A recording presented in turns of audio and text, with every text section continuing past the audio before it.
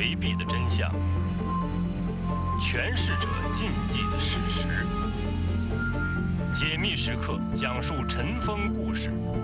细数人间沧桑，为您还原历史。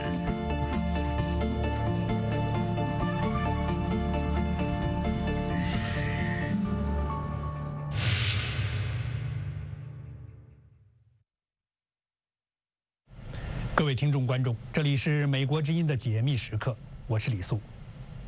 2009年2月27日，中国四川省阿坝县格尔登寺20岁的僧人扎白走上街头，点燃了被汽油浸透的袈裟，发出了惨烈的抗议。半个多世纪前，在同一片藏人生活的土地上，也曾发生过一段令几代藏人不寒而栗的历史。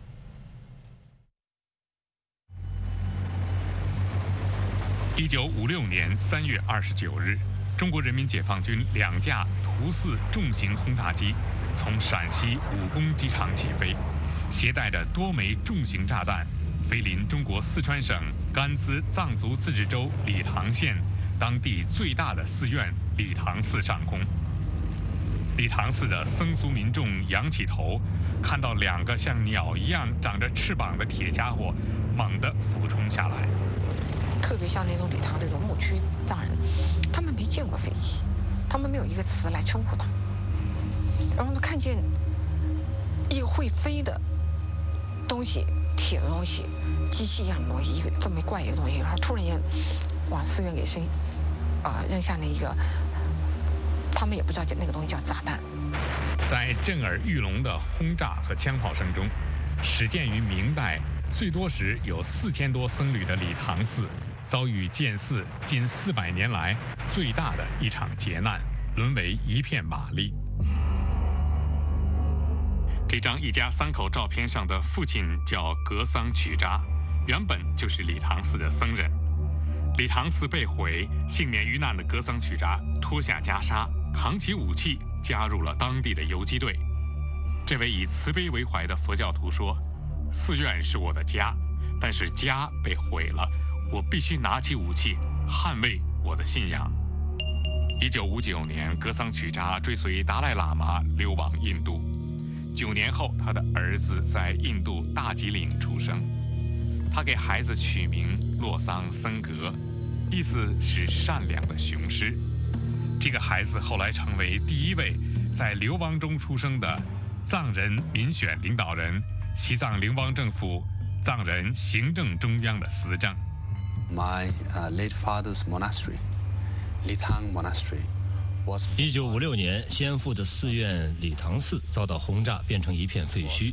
理塘寺如果不是第1个，也是第1批被炸毁的寺院之一。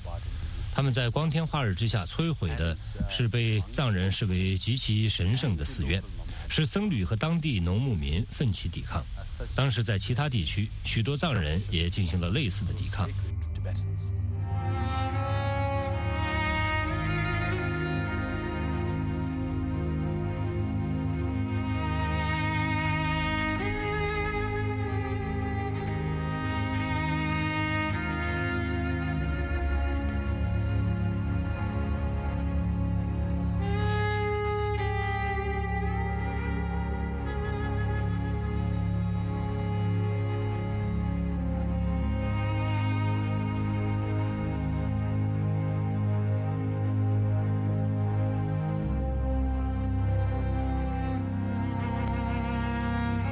这是藏人生活的地区，青藏高原之上，喜马拉雅山以北。旧时，藏人有自己的部落、自己的首领、自己的寺院、自己的生活。传统上，藏人将这个地区划分为卫藏、安多和康3个区域，而中国中央政府对这一区域的行政区划也几经变化。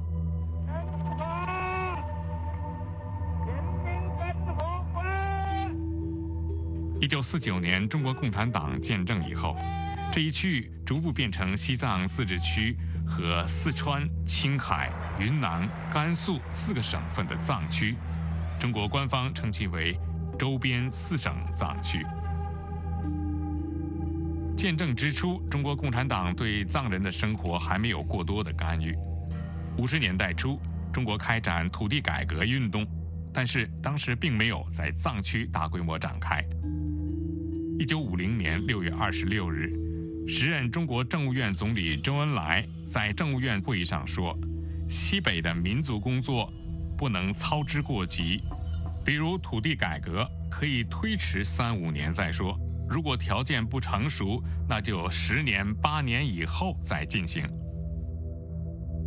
1950年6月30日开始实施的《中华人民共和国土地改革法》也明确规定，本法不适用于少数民族地区。在中国内地，伴随着土改的是农业合作化运动，把农民刚刚分到手的土地和生产资料，再通过互助组、合作社等形式交给所谓的集体，消灭了土地私有制。但是，直到1955年初，中共中央对于在少数民族地区的农业社会主义改造仍然持谨慎态度。1955年2月25日，中共中央向西藏以外的13个少数民族所在的省、自治区的党委发出关于在少数民族地区进行农业社会主义改造问题的指示，批评在少数民族地区硬赶汉区的急躁冒进的思想和做法，提醒各地党委说，由于这种做法甚至可能发生群众性的骚乱。不过，到了1955年下半年，风向开始逆转。1955年7月30日，中国宣布撤销藏人占多数的西康省，并入四川省。我们现在还不了解中国撤销西康省的真实目的，但是至少在客观上，藏人从西康省的多数民族成为四川省的少数民族，凝聚成一股政治势力的可行性进一步降低了。与此同时，毛泽东对农业合作化的发展速度感到不满意。1955年7月31日，毛泽东在中南海怀仁堂召开省市委和自治区党委书记会议，做了关于农业合作化问题的报告，严厉批评时任中共中央农村工作部部长邓子恢主张放缓农业合作化的观点，说他是小脚女人。事实上，毛泽东在农业合作化上的激进想法，与他1年以后严厉指责经济建设上的反冒进是一脉相承的。尽管毛泽东并没有说少数民族地区不必再防止急躁冒进，但是既然藏区所在的4省的党委书记也参加了会议，这些地方大员当然会认定毛泽东要求全国加速农业合作化的指示也适用于这4个省份的藏区。2个月之后，中共四川省委向中共中央提交报告，要求在藏彝族地区开展土改。当年冬天，率先在甘孜、阿坝等地开始所谓的民主改革。这时候突然间来了一个以汉人为主的工作队，很多是四川那个像成都了、重庆了那边临时招来的那些大学生，或者有些甚至是高中生，然后给他们进行了一些短暂的培训，就给他们分到各个县去。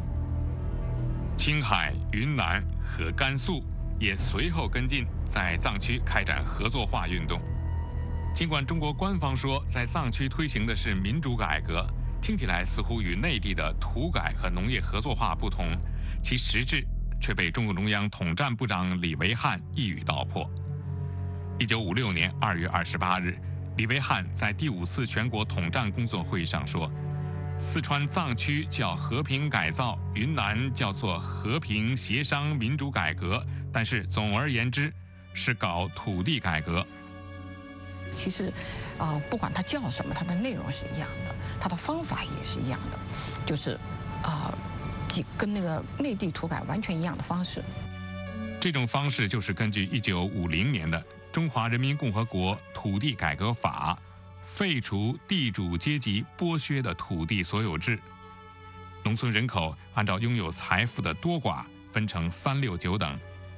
贫农、雇农是依靠的对象，中农是团结的对象，富农和地主被定为剥削阶级，是打击的对象。这些富裕农民拥有的土地、房屋和财产被夺走。不仅如此，他们还被确定为阶级敌人，并且因此受到肉体上的迫害。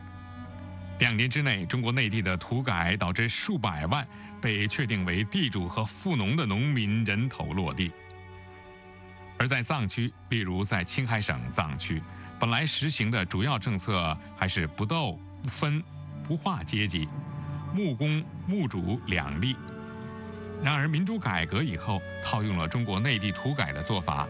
每个村庄、每个部落都按照事先规定的指标划分地主、牧主、富农、富牧，划成分，清查土地，然后批斗。我记得是有哪一个县，10%以上的人到20%的人被划成地富。当你被划成地富的时候，你的财产被剥夺是理所当然的。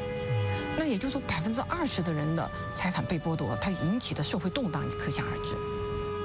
仅1958年1年，青海省就惩治了42000多名所谓的牧主、地主、反革命分子、坏分子和右派分子。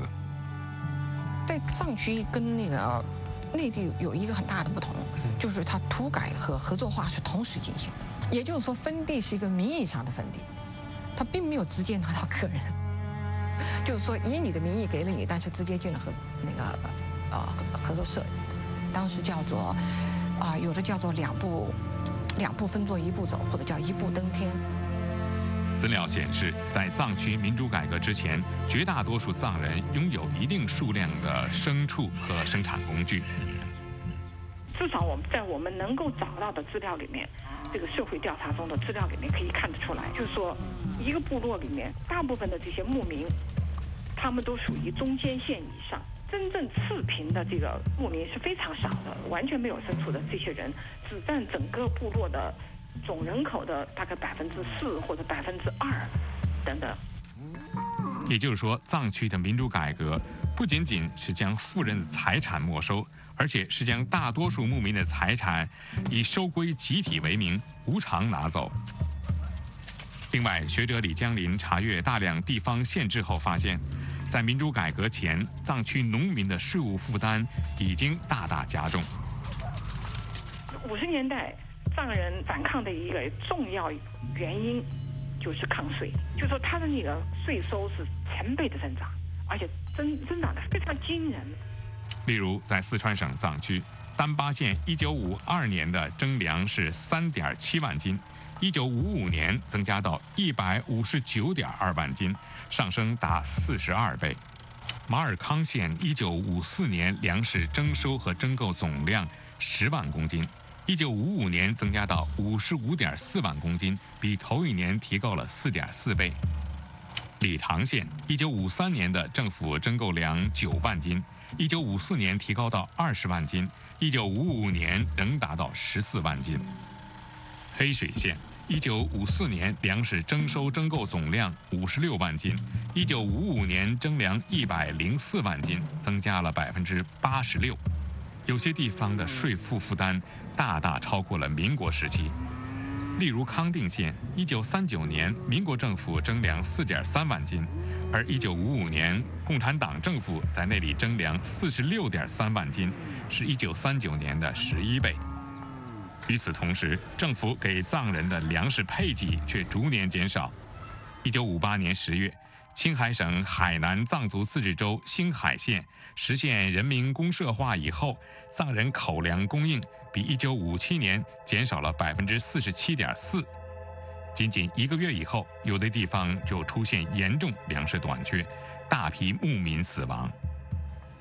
1962年5月18日，十世班禅喇嘛在西藏和周边4省藏区寻访之后，向中共中央递交了一份关于西藏和4省藏区情况的报告，题为《关于西藏总的情况和具体情况，以及西藏为主的藏族地区的甘苦和今后希望要求的报告》，全文7万多字，人称7万言书。在谈到人民公社给青海、甘肃藏人造成的困难时，班禅喇嘛写道：“口粮极少，使最低限度的生活也不得勉强一饱，人们的饥饿痛苦之燃烧起来。由于这种藏族历史从来没有过的，人们做梦也想不到会有如此严重的饥饿之痛苦，人民群众经不住这种残酷的折磨，群众的体质日益衰弱。有些地方有不少人因为断了粮而被直接饿死，也有些全家人死光的现象。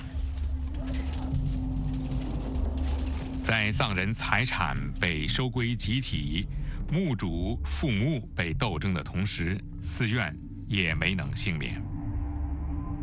中共中央统战部部长李维汉1958年5月、6月间在青岛召开的一次会上表示，对于宗教要看到它是会逐步削弱以致消灭的，并且要从各方面加以促进，使它削弱得快一点。根据这个精神，中共青海省委1958年7月下旬通过改革制度的决议，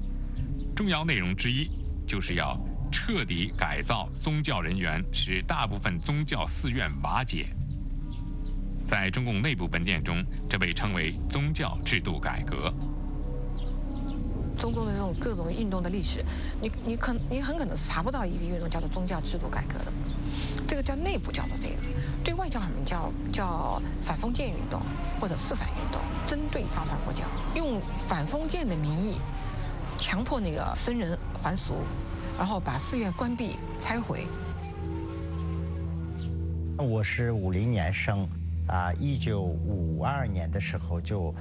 当做这个塔尔寺寺主阿伽仁波切的这个转世灵童，就请到塔尔寺来了。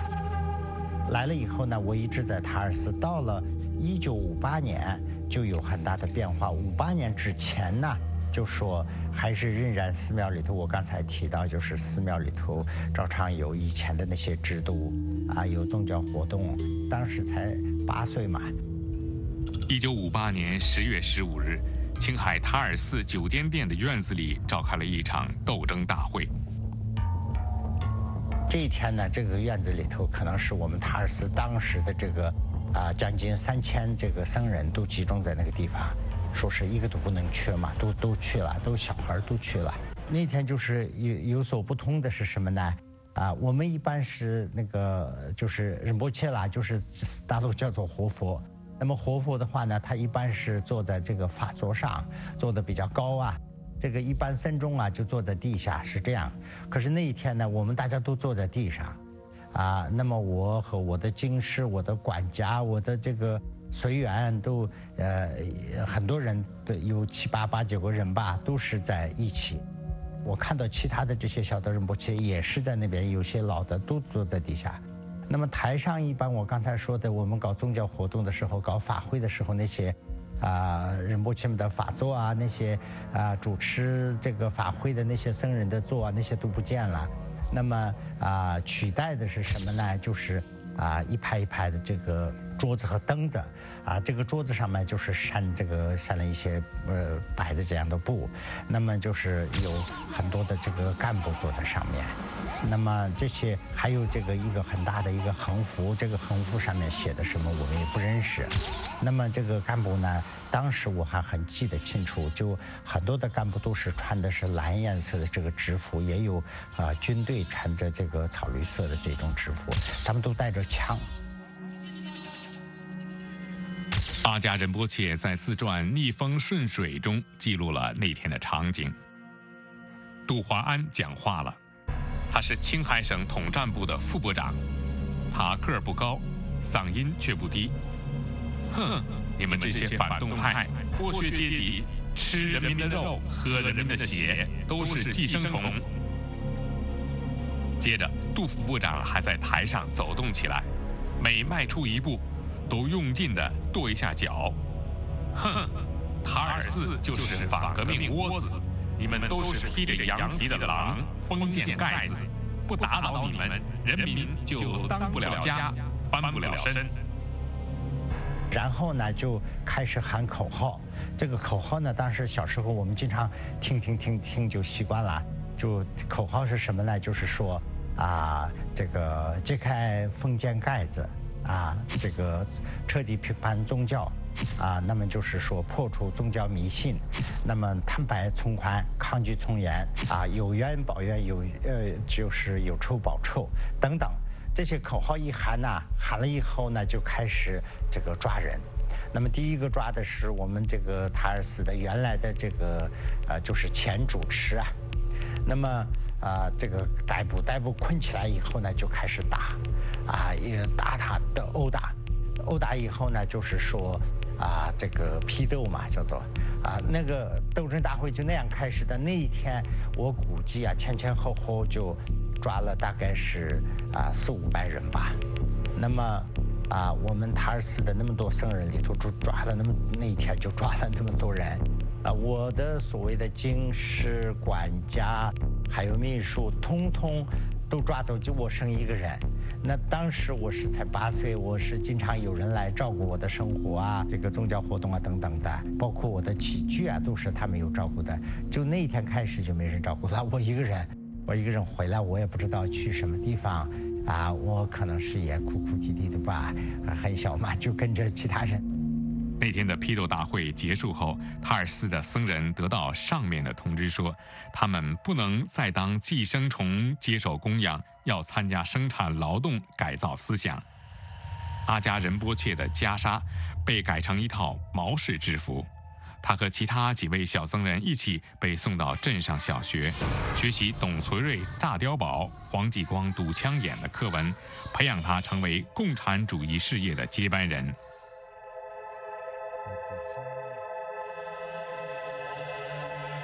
对于藏人来说，寺院不仅仅是出家修行的地方，而且是藏人日常生活中最重要的场所。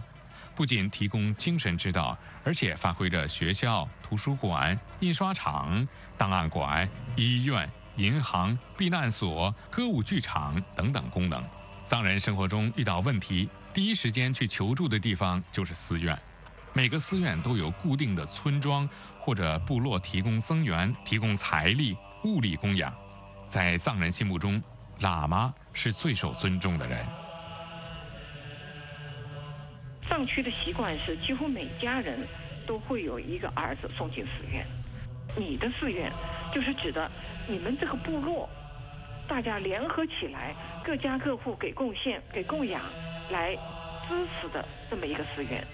这个寺院对于这些人来说，这就是我的寺院。寺院财产全部没收，这种情况在1958年是在周边4省这个广泛的开展，特别是在青海了，青海弄得特别彻底。时任中共青海省委第一书记高峰在一次内部会议上说，对抓住的人，年老的杀掉，活佛管家杀掉，审讯中态度顽固的杀掉。在藏人看来，他改变的不仅仅是社会结构，而是从根本上挑战和质疑藏人民族特征和文明的核心，那就是佛教文化。到1959年初，民主改革基本完成之时，甘肃、青海、四川和云南4省藏区的2300多所寺院，绝大多数被关闭、占用或被拆毁，有些毁于战火。喇嘛17万余人，多数被迫还俗。对藏人来说，他的这种制度已经在这种制度上已经生活了几百年了。突然间有一种外来力量，说我要跟你进行，我要改变你，中共的阶级斗争的理论进去，然后把他原来的社会结构完全打乱，动员这个子女批斗父母，这个年轻的僧人批斗他们的上师，然后这个部落里面的一般的这些人家批判他们头人。面对这些生活方式和宗教习惯上被迫的、剧烈的，甚至是残酷的变化，藏人发出了反抗。1956年4月，中国副总理陈毅率中央代表团前往西藏，参加庆祝西藏自治区筹委会成立的活动，顺便考察藏区暴力反抗的情况。毛泽东在5月8日批转的陈毅的报告中承认，这些暴力反抗是由于斗争上层、收枪、收税和破坏宗教等4条原因引起的。1955年11月，四川省色达县刚刚成立，就展开土改，宣传合作化，并且收缴藏人的武器。藏人不服，于1956年2月15日和16日2天，同政府派去的工作团发生武装冲突。在四川，所谓中方文件中所说的康巴武装叛乱第一枪，是在色达。那种时候，他就开始向这个牧区强制性的推行他的社会改造。然后那时候大家都有枪，藏人都有枪，于是马上就跟工作组打起来了，然后就开始传播到别的地区。从1956年2月到4月，在四川省甘孜、阿坝2个藏族自治州的34个县中，有25个县发生藏人的暴力反抗。1956年1月初，中共四川省甘孜藏族自治州理塘县工委开始部署改革工作。1956年1月16号，那天解放军到了理塘。热珠阿旺，1927年生于理塘县，9岁入理塘寺出家。解放军怕藏民反抗，就宣布要把所有的武器交上来。可是武器对我们来说就像宝石一样珍贵，是不可能交出来的。于是呢，理塘各地的人都聚在一起商讨如何应付。有人说，汉人是这样的，你跟他们好啊，他们也会把你弄死；跟他们对抗呢，也得死，反正怎么都是死。所以啊，大家决定起来反抗。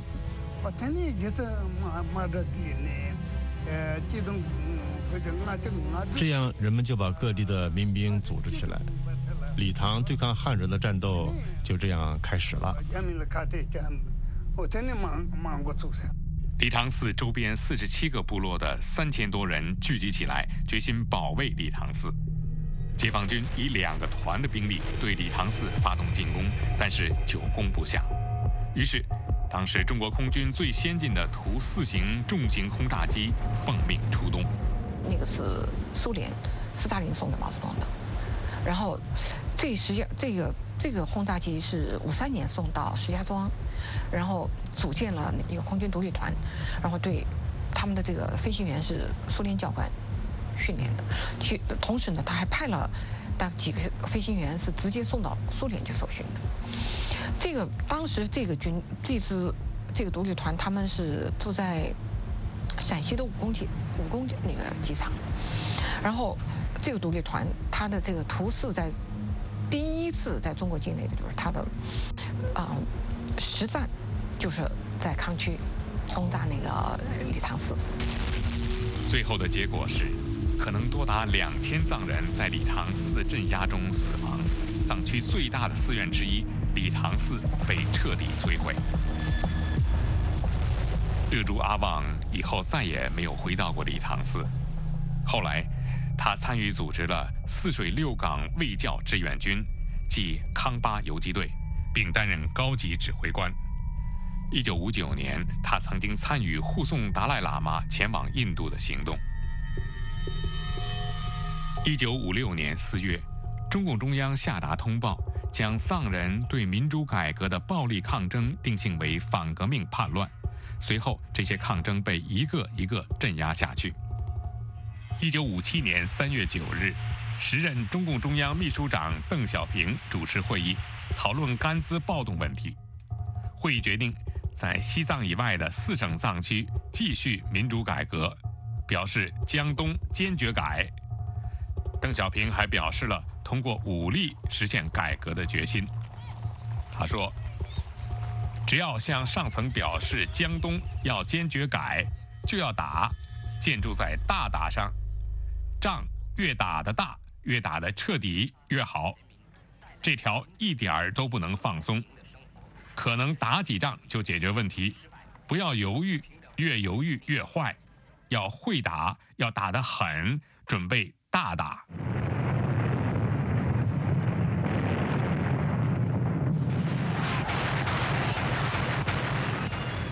1958年，中国掀起大跃进狂潮，其激进的影响也波及到藏区。5月底，青海省藏区的黄南、玉树、果洛等5个藏族自治州的藏人激烈对抗民主改革，参与反抗的寺院307座，参加人数达10万多人，占当时青海省藏人总数的1/5。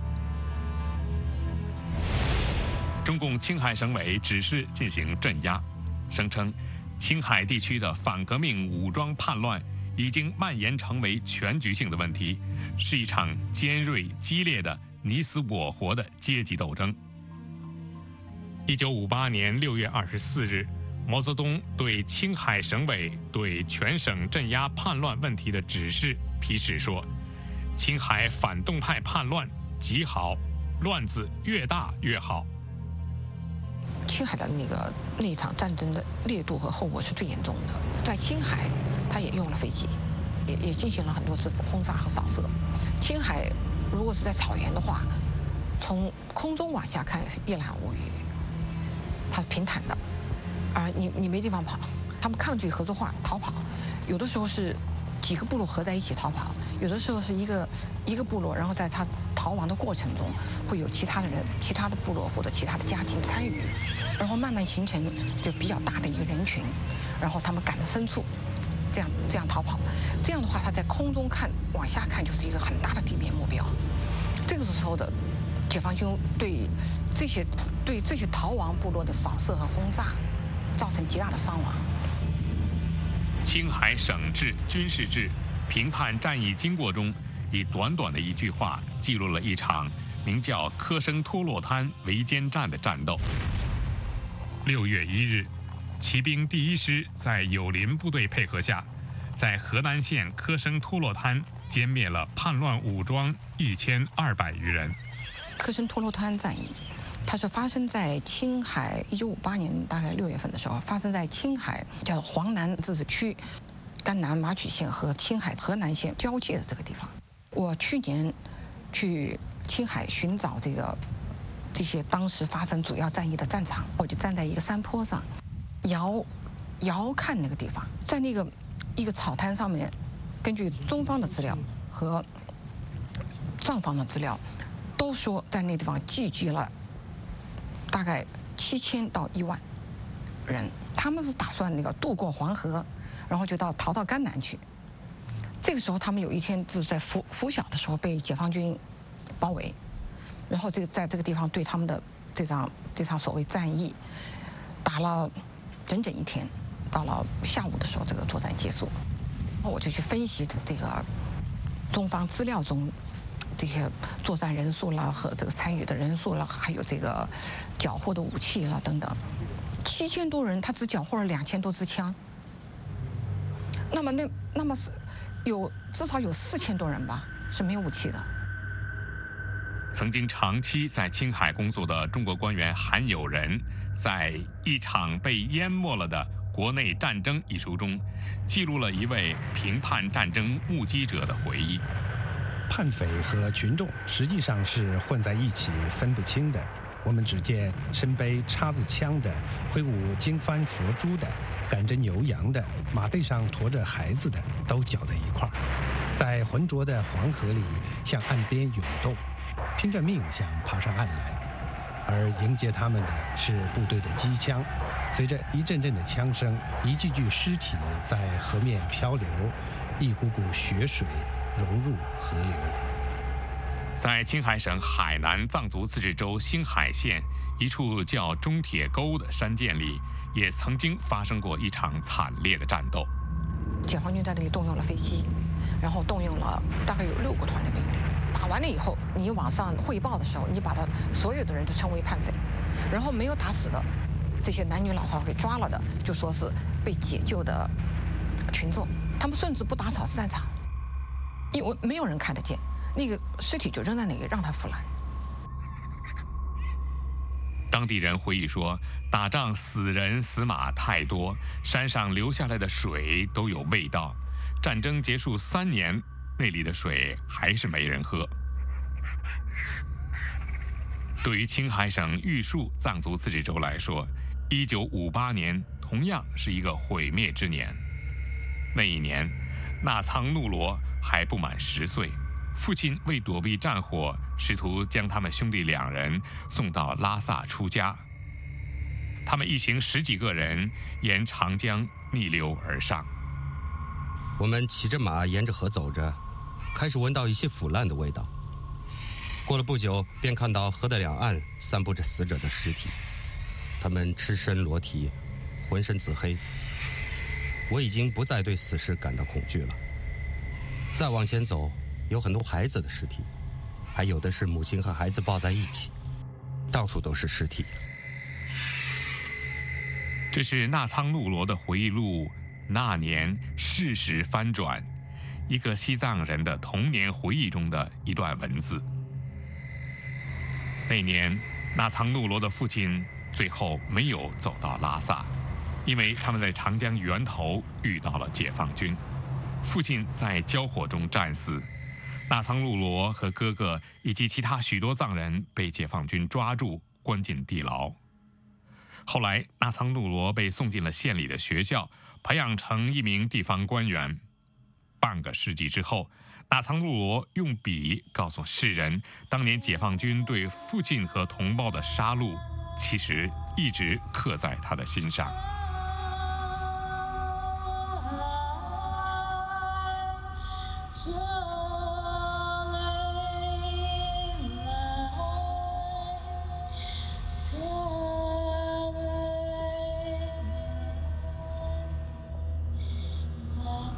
到了1958年，4省藏区的战火烧进了西藏自治区，一直蔓延到达赖喇嘛出走印度以后。据李江林统计，从1956年春到1962年秋，解放军当时的12个大军区中，总共有8个不同程度地参与了这场没有公开宣布的战争，以成都、昆明和兰州3大军区为主，动用了步兵、骑兵、炮兵、空军、装甲兵、通讯兵、舟桥部队、防化兵等兵种，参战兵力累计达23万5千人左右。在这6年半的时间里，周边4省藏区究竟有多少藏人的生命被战火吞噬？我做了一个数据统计，这个统计呢是从中方资料中关于藏人在各个省的那个战场上死伤负降，它就叫歼灭。歼灭的人里面包括死伤、投降、俘虏。然后这些数据，我从各个省的，就是4省1区的军事制和解放军指挥官的这些回忆录等等，统计的资料是34万7千多人。在那个时候呢，藏人的总人口是大概是270万。如果不算那个西藏自治区，只算那个这个周边4省，就是康和安多，它几乎差不多达到当时总人口的16%左右。血腥和恐怖不仅仅来自于战场，军事行动后的大搜捕更让藏区风声鹤唳。和1957年中国内地的反右运动一样，捕人也有指标，而且层层加码。例如1960年4月，青海省玉树州政法小组根据省里下达的指标，提出全州全年计划逮捕1500到2000人。州委书记将数字改为5000到7000人，并批示说，你们可以不受此数字限制。1958年到1960年，青海省共逮捕、拘留、管制和集训10万8558人，占全省总人口的4.4%。李江林在《当铁鸟在天空飞翔》一书中写道，据不完全统计，1956年到1962年间，藏区逮捕的人数至少为12万5千人。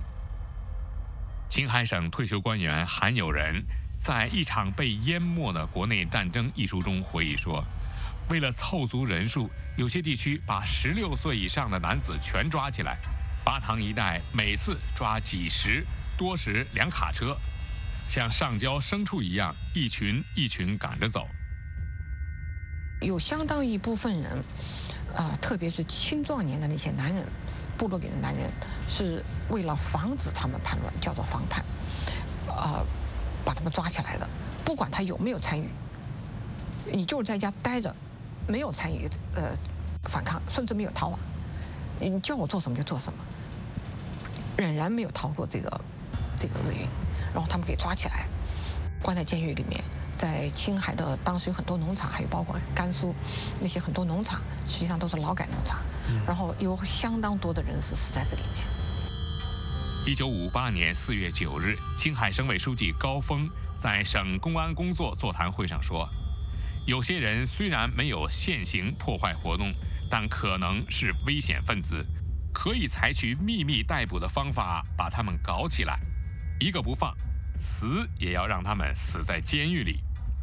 结果，大量人员在被关押期间死亡。玉树州被关押人员3年死亡5860人，死亡率54%。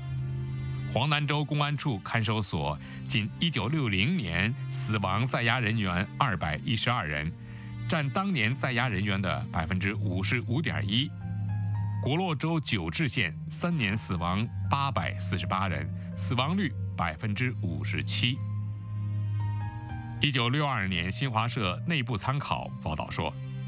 青海许多地方青壮年男女比例在1:7以上，有的地方达到1:10几，而这种情况正是对青壮年男子大规模滥捕滥杀的结果。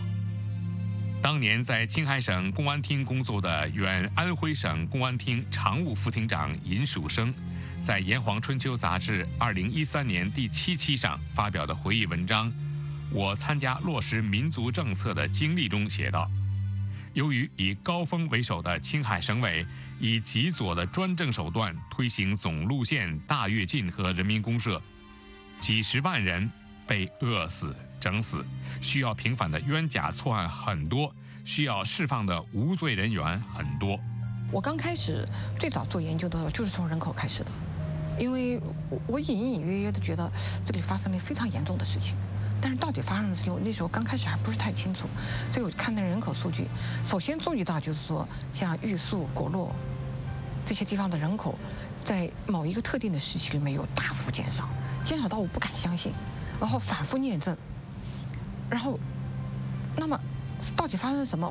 会导致人口如此剧烈的减少，接近一半？2012年5月，青海省玉树藏族自治州一个新建筑项目破土动工，地基挖开时，土层下方赫然出现很多令人毛骨悚然的人骨。在玉树州南部另一处房屋建设项目的开工现场，人们又发现了3处满是人体遗骸的乱葬坑。当地悄悄流传着一种说法，这些是在1958年被屠杀的藏人的遗骨。只要问起1958年，我基本上他们会告诉我很多一些情况，他们所知道的情况。但是一代一代的这些藏人，他们都知道。但是我经常听见年轻一代的藏人会说，我姑姑曾经告诉过我，我爷爷曾经告诉过我，等等。在那几年6年这场战争，它有各种各样的运动结合在一起，几乎波及到了每一个家庭，不管你是哪个阶层。对于藏人来说，这段历史的惨痛记忆，它不是一个好像道听途说，或者说去看从历史书上去看到这个记忆，作为一个民族的集体记忆是一个方面，它同时还有家族的记忆。1962年4月，全国民族工作座谈会在北京召开。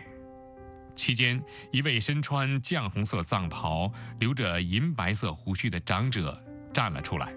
当面指责中共统战部长李维汉说：“我今天要说句真心话，你们有些做法太失人心，毁坏寺院、焚烧经书、欺辱僧尼、滥杀无辜，甚至派飞机轰炸扫射。蒋介石、马步芳没有做过的事，你们做了。你们这几年的毛病：1说假话，2不认错，3乱整人，四无佛心，不讲人道。这位长者是著名藏传佛教大师，时任中国佛教协会会长喜饶嘉措。这些直言不讳的批评为喜饶嘉措招来了反党叛国的罪名。1964年，他被遣送回故乡青海，文革中他被揪斗，于1968年含冤去世。时世班禅喇嘛也为他那仗义直言的7万言书付出了沉重的代价。毛泽东将7万言书说成是无产阶级敌人的反攻倒算。在后来的将近20年中，班禅喇嘛历经各种批斗、软禁，以及文革中近10年的铁窗生涯。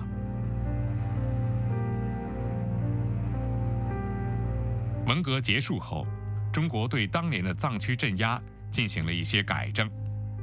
到了那个胡耀邦时代，是正式的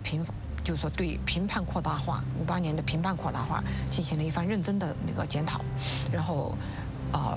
做了一次很全面的那个平反。但是它平反的只是扩大化的那一部分平反了，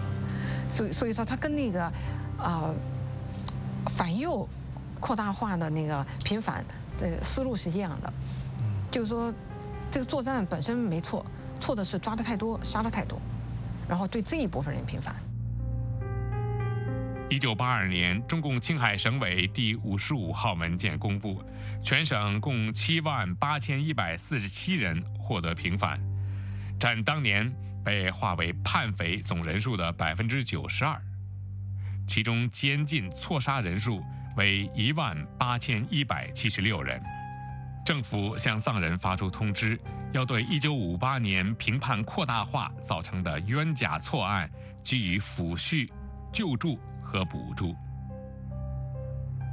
达瓦才人，青海玉树人，上个世纪80年代曾经代表青海省玉树藏族自治州政府，为当年评判扩大化中死难的藏人发放抚恤金。那地方是50年代刚好是中共所称的2号战区的地方，所以所有的男人好像都打仗，或者说都跑到山上去啊，男女老少，所以死亡那些很多，几乎没有人没死过人的。上面规定的是，你必须要证明你不是叛匪，用中共的话来说，不是叛匪，不是战斗人员。有3个人证明。他真的就是在战场上被打死，或者是被抓走。那时候抓走就等于死亡，因为在他们那地方好像抓走的回来的，好像几乎没有什么人能够回来，几乎只要抓去的都几乎是100%都不知道死在哪里，反正都死掉了。达瓦才人后来回忆说，他们发放的抚恤金分为几等：1等不足300元人民币，2等150元，3等80元。4等是慰问，只发一些茶砖和粉丝，而事实上，当地大多数的家庭已经绝户。在厚达几百页的被捕后死在监牢中的藏人名单中，真正能够为他们申领抚恤金的直系亲属寥寥无几。如今，整个藏区的僧人数量还不及1958年的1/4。大片的寺院废墟仍然破败地矗立在山谷和草原上，冬去春来间，断壁残垣中长了一茬又一茬的青草。从上个世纪80年代以来，藏区1半以上的寺院得到修复，但是这些寺院的规模远不及从前。一些修复的寺院金碧辉煌，气宇轩昂，成为外来游客趋之若鹜的旅游胜地。根据政府规定，所有寺院都必须有民主管理委员会，简称寺管会，取代了传统寺院住持的权利。所有僧侣都必须得到政府相关部门的认可，发给喇嘛证和活佛证。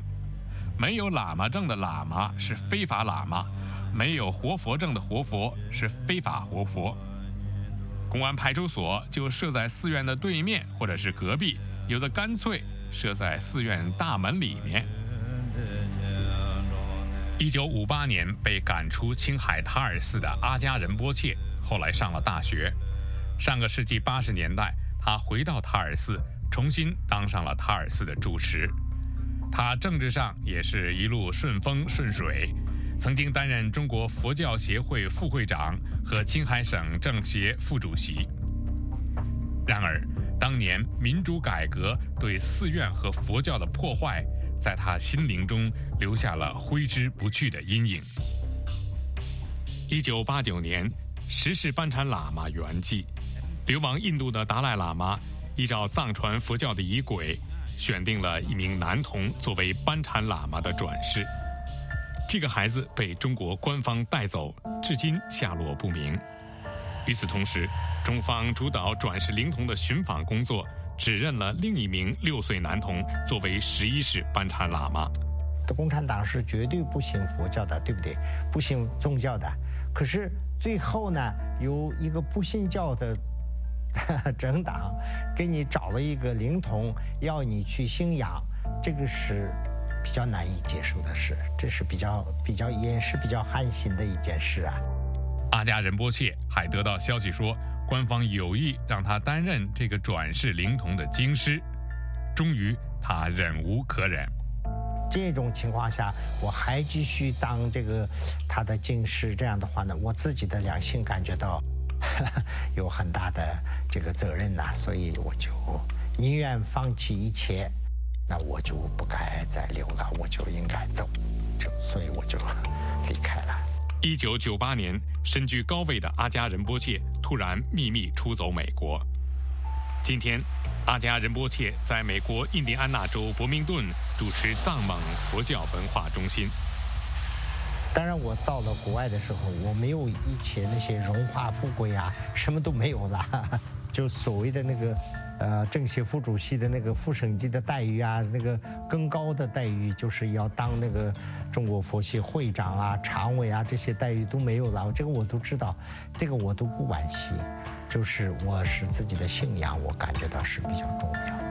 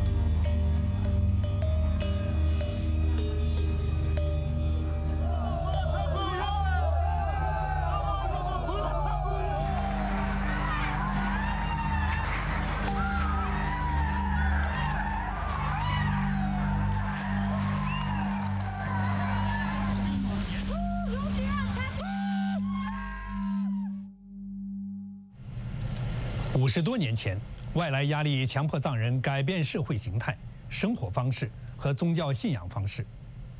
然而，当年官方强力实施的土改，并没有让藏人获得任何土地。像整个中国一样，土地被收归国有或者集体所有。而官方当年强制推行的合作化，如今在整个中国都被废止了。只是藏人为此付出了沉重的代价。数10万藏人失去了生命，藏人的精神领袖达赖喇嘛在外流亡了半个多世纪。从2009年2月到2014年2月的5年间，总共有126名藏人以自焚的方式进行抗议，其中有118起发生在四川、青海、甘肃省藏区。2014年2月18日，中共总书记习近平发表题为《共圆中华民族伟大复兴的中国梦》的讲演，其中提到，我们尊重台湾同胞自己选择的社会制度和生活方式。那么，藏人是否也应该获得这种尊重呢？我是李素，我们下次节目再见。